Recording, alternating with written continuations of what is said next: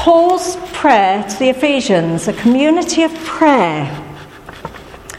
Paul's prayer to the Ephesians is one of encouragement. I think this is great. Ever since I heard about your faith in the Lord Jesus and your love for the saints, I've not stopped praying for you. What a reference those people were given. They were full of faith and love for the saints. Would we like that to be said of us? Would I like that to be said of me? I'm not sure I reach that at all times.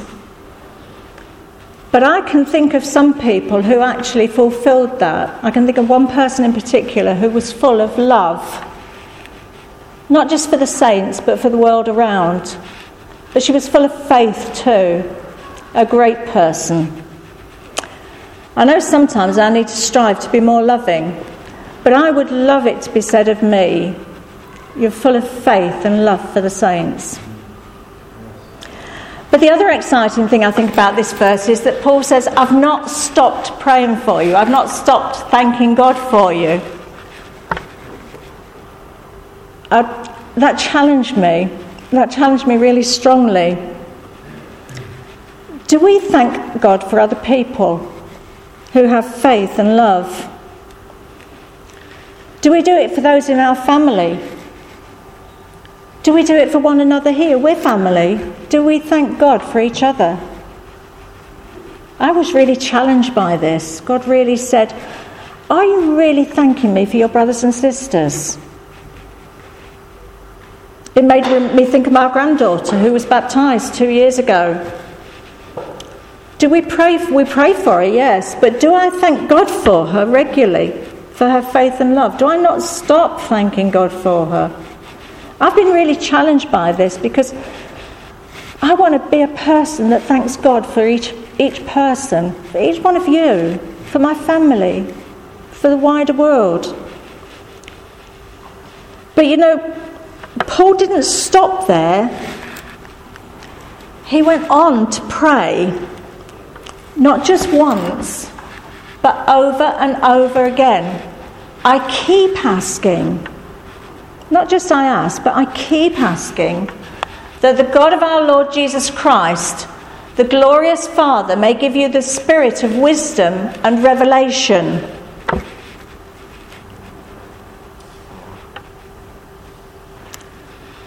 Wisdom. This was what Solomon asked God for when God asked him what he wanted. Solomon asked God for wisdom. He saw the value of godly wisdom. He could have had anything, but he saw the value of godly wisdom. We were talking with Francis last weekend, and he was saying how wise the Christians had to be in the situations they face in a Hindu-controlled society. We all need godly wisdom in our situations. Every one of us needs that wisdom from God to be able to say, God, what are you saying in this situation? God, how do I react? God, what do I do here? I was reading Genesis this week, and I was reading the story of the Tower of Babel, and I thought, well, here's an example of people that thought they were clever, they thought they were wise, and they were going to build a tower. But their wisdom wasn't godly wisdom. Theirs was their human thinking, their human wisdom. And that on its own is no good. We need God's Spirit in us to reveal God's will, God's way, God's wisdom. That's what we should be seeking. And this is what Paul's prayer for the Ephesians was, that you may have the spirit of wisdom. That spirit that can only come from God. And not only wisdom, but revelation. That God will make clear to you what he's trying to tell you. That God will reveal things to you at all times. That he will reveal things that are to come. In John 16, 12 to 15, the Holy Spirit will reveal things to you. Jesus said the Holy Spirit will reveal things to you. That promise is still the same today for you and for me. God is still wanting to reveal things to us. And why do we need these gifts? Well, so that we'll know him better. The more we know about a person, the more we understand them. And how can we know him better? This is a practicality for us, really. How do we get to know God better? Well, when we read the Bible, we learn more about God. We need revelation in reading it so that we can understand what God is saying to us. The Bible is a story of God's love and care for his world. The Bible reveals to us God's plans and purposes for each one of us. It's a book that at times I have found difficult to understand. There have been times when I've thought, it's just too much for me.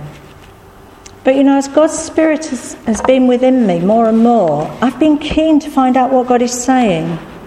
Because I want to learn more and more about God. I want to have that relationship with him. I want to know him so closely. I want to hear his every word. I want to be able to hear what he's saying for me, for others, for the world. And the only way I'm going to do it is by getting into the book and reading it and understanding it. And it's good to ask us to show us what he wants to show us, what he wants us to reveal to us as we read it. I find it helpful when I'm reading the Bible to spend quite a few days on one passage. Some of you might not find that helpful, but for me, I will spend 2 or 3 days reading the same passage over and over again and say, Lord, what are you showing me? And it's amazing what I get from just doing that. I learn so much. But one good thing is to ask God to open your eyes that you'll see what he's showing you out of his word. Psalm 119 verse 8 says, open my eyes that I may see wonderful things in your law. I can remember being in one church where that was written right across the front of the church. Open my eyes that I might see wonderful things in your law. And I thought, yeah.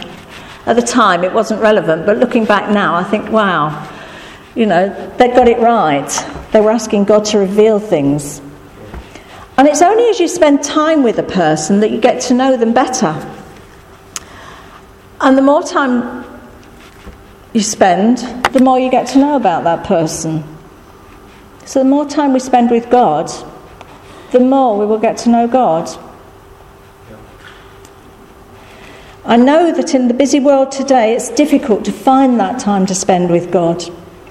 But it's value time. It really is value time. And it will reap great rewards in the future in our relationship with him.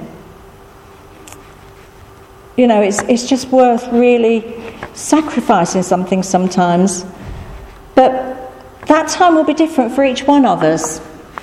It may be while you're travelling to work. And I think you've heard me say before that when I travelled to work, that was my time of talking to God and sharing with God and listening to God. And I got some amazing words when I was driving along. Obviously, when you're praying, you don't pray with your eyes shut when you're driving. Otherwise, you wouldn't get very far. But, God knows, and God gives us times when we can set aside. It may be that for some of us, it's on our way to work. It might be a set time that we need to sort of hide ourselves away from the family, especially when we've got young children, because that could be a difficult time when you've got family around, and finding that quiet time is very difficult. I believe it was Wesley's mother that used to put a tea towel or her apron over her head, and the family knew not to disturb her at that time. I remember reading that sometime, but that's one way. It might be a wander around the garden, it might be a walk in the park, it might be anywhere, but your place, that's the best place for you to set time aside with God. And it's important. And I'd urge you, don't miss out on it. Just don't miss it, because it's value time. and it's getting to know Father more and more.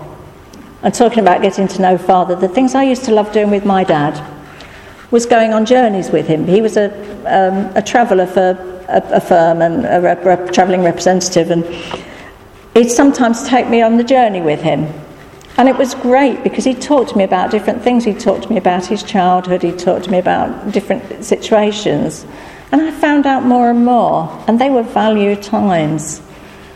And I'd say this with you, when you spend time with God, you get those valued times. So don't miss out of them. I pray also that the eyes of your heart may be enlightened in order that you may know the hope to which he's called you. I wonder what that means.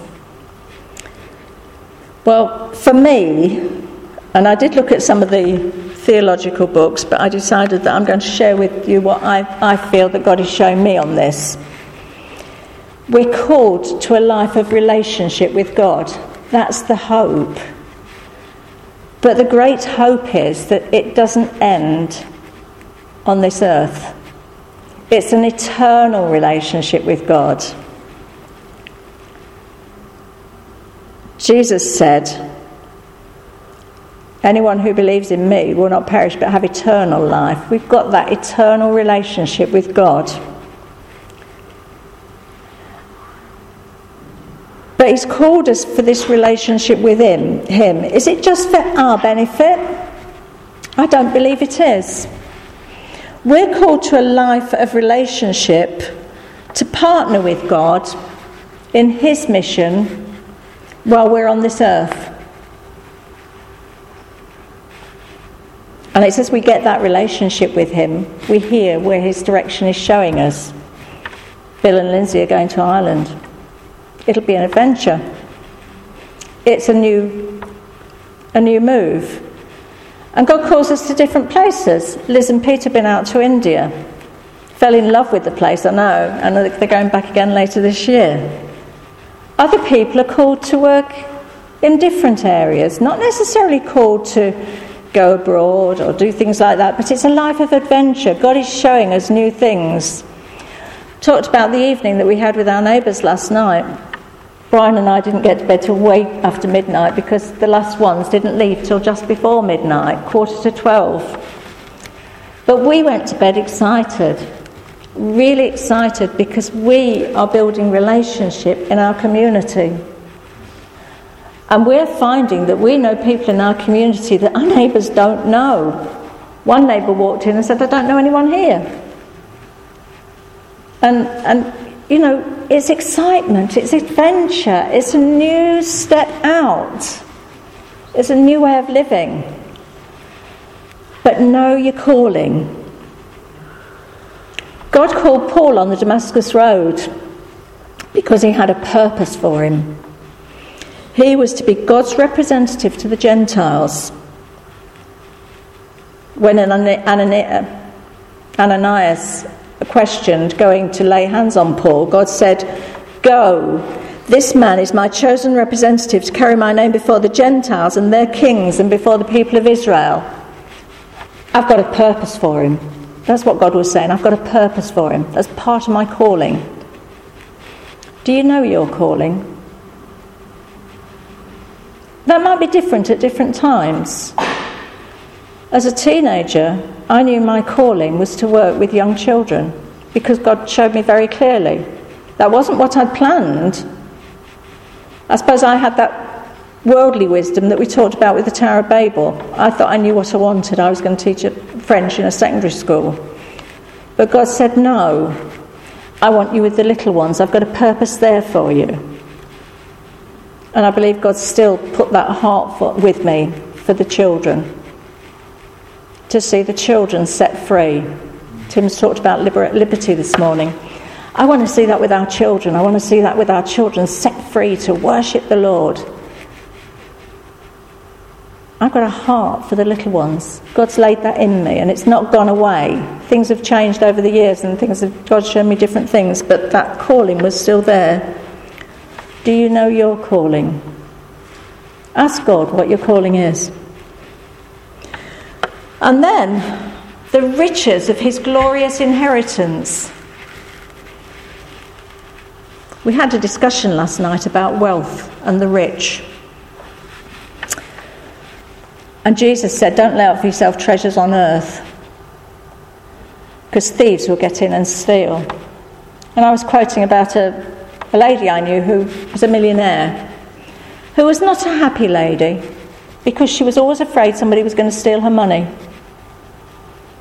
She hadn't got that joy. But we can have a joy in the riches that we've got, because the riches we've got are the riches of our inheritance of eternal life, of constant relationship with Father. And I would far prefer to have that inheritance than any millions of pounds, because I know I've got a future. I know I've got a hope and a calling, and I've got those wonderful riches of God's inheritance. We're heirs of the Father. We're joint heirs with the Son. We are called children of God. It's amazing, isn't it? You know, we're children of God. We've got that inheritance. We've got that relationship. Let's take hold of it. And just think those words of Jesus. Anyone who believes in him. And Chrissy, who believes in him, will not perish but have eternal life. Tim, who believes in him, will not perish but have eternal life. Ali, who believes in him, will not perish but have eternal life. It's for every one of us. That's our inheritance. Let's make a thing of it. And then his incomparably great power for us who believe. His power for us. God's power is not only great, it's incomparable. There is no other power like it. And Paul reminds the Ephesians of the power God showed when he raised Jesus from the dead.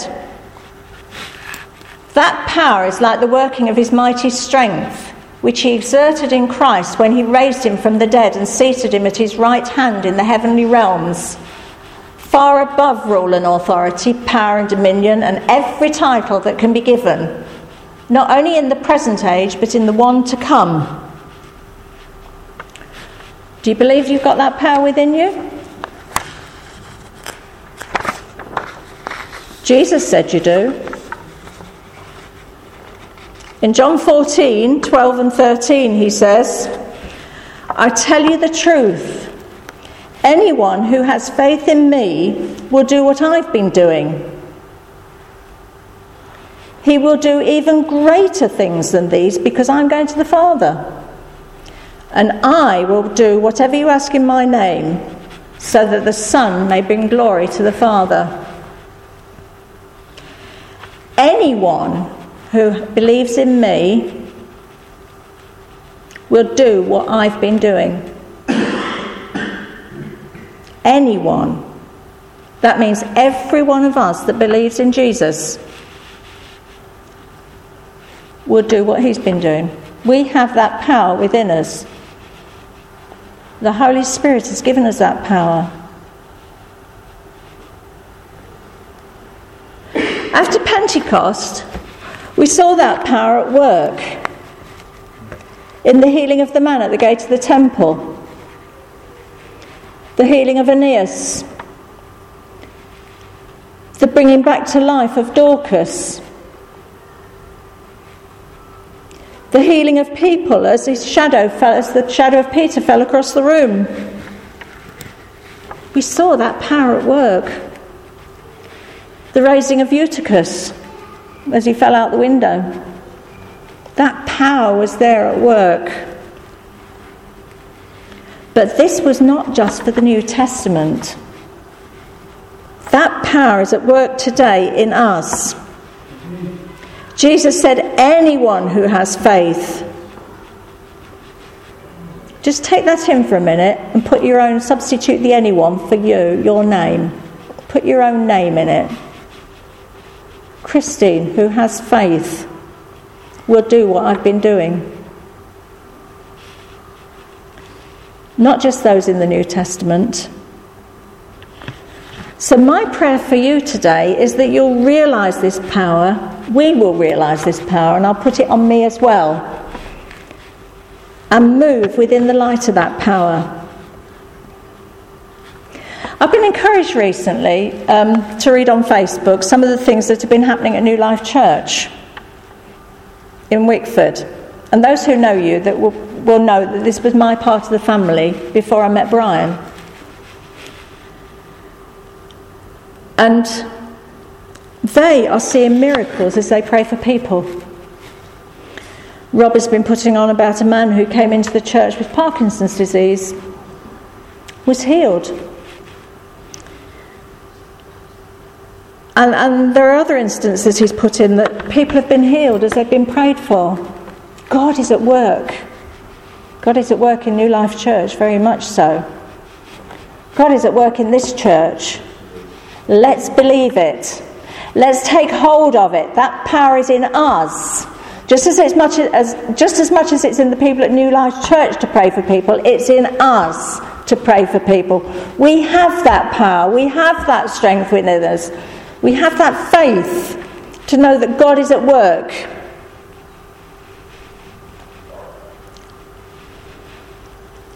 Let's take hold of the reality of that and move in the light of it. We sing of God's great power. Our God is healer, awesome in power. Do we believe it? Do we believe it? Healer. Healer of the body. Healer of the mind. Healer of world situations. Healer of broken relationships. Our God is healer, awesome in power. It's quite amazing, isn't it? We have that power within us to pray into situations. We have to claim that power from God. And every one of us has situations that we need to reach to God for. Some of us need the healing power of God.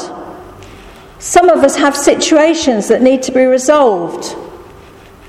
Some of us have prodigals or unbelieving children. As we sing our last song, I want us to reach out and acknowledge the power of God in us to see change in those situations.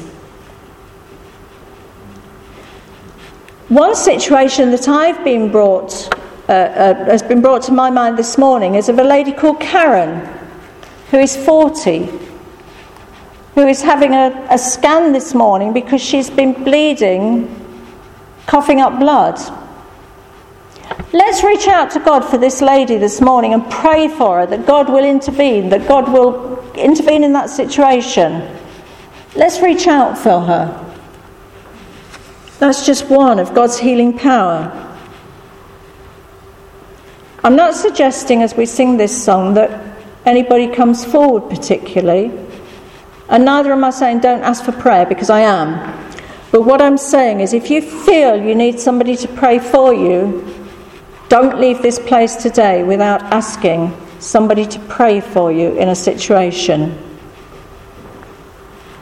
But what I'd like Ange to do first of all, as we sing this last song, I'd like Ange to play the part of it through. Is it the chorus part you're going to play through? Ange, play the chorus through. We're going to put up the words of the chorus, not for singing, but just read that chorus together. And when Robin's got it up, we'll look at it.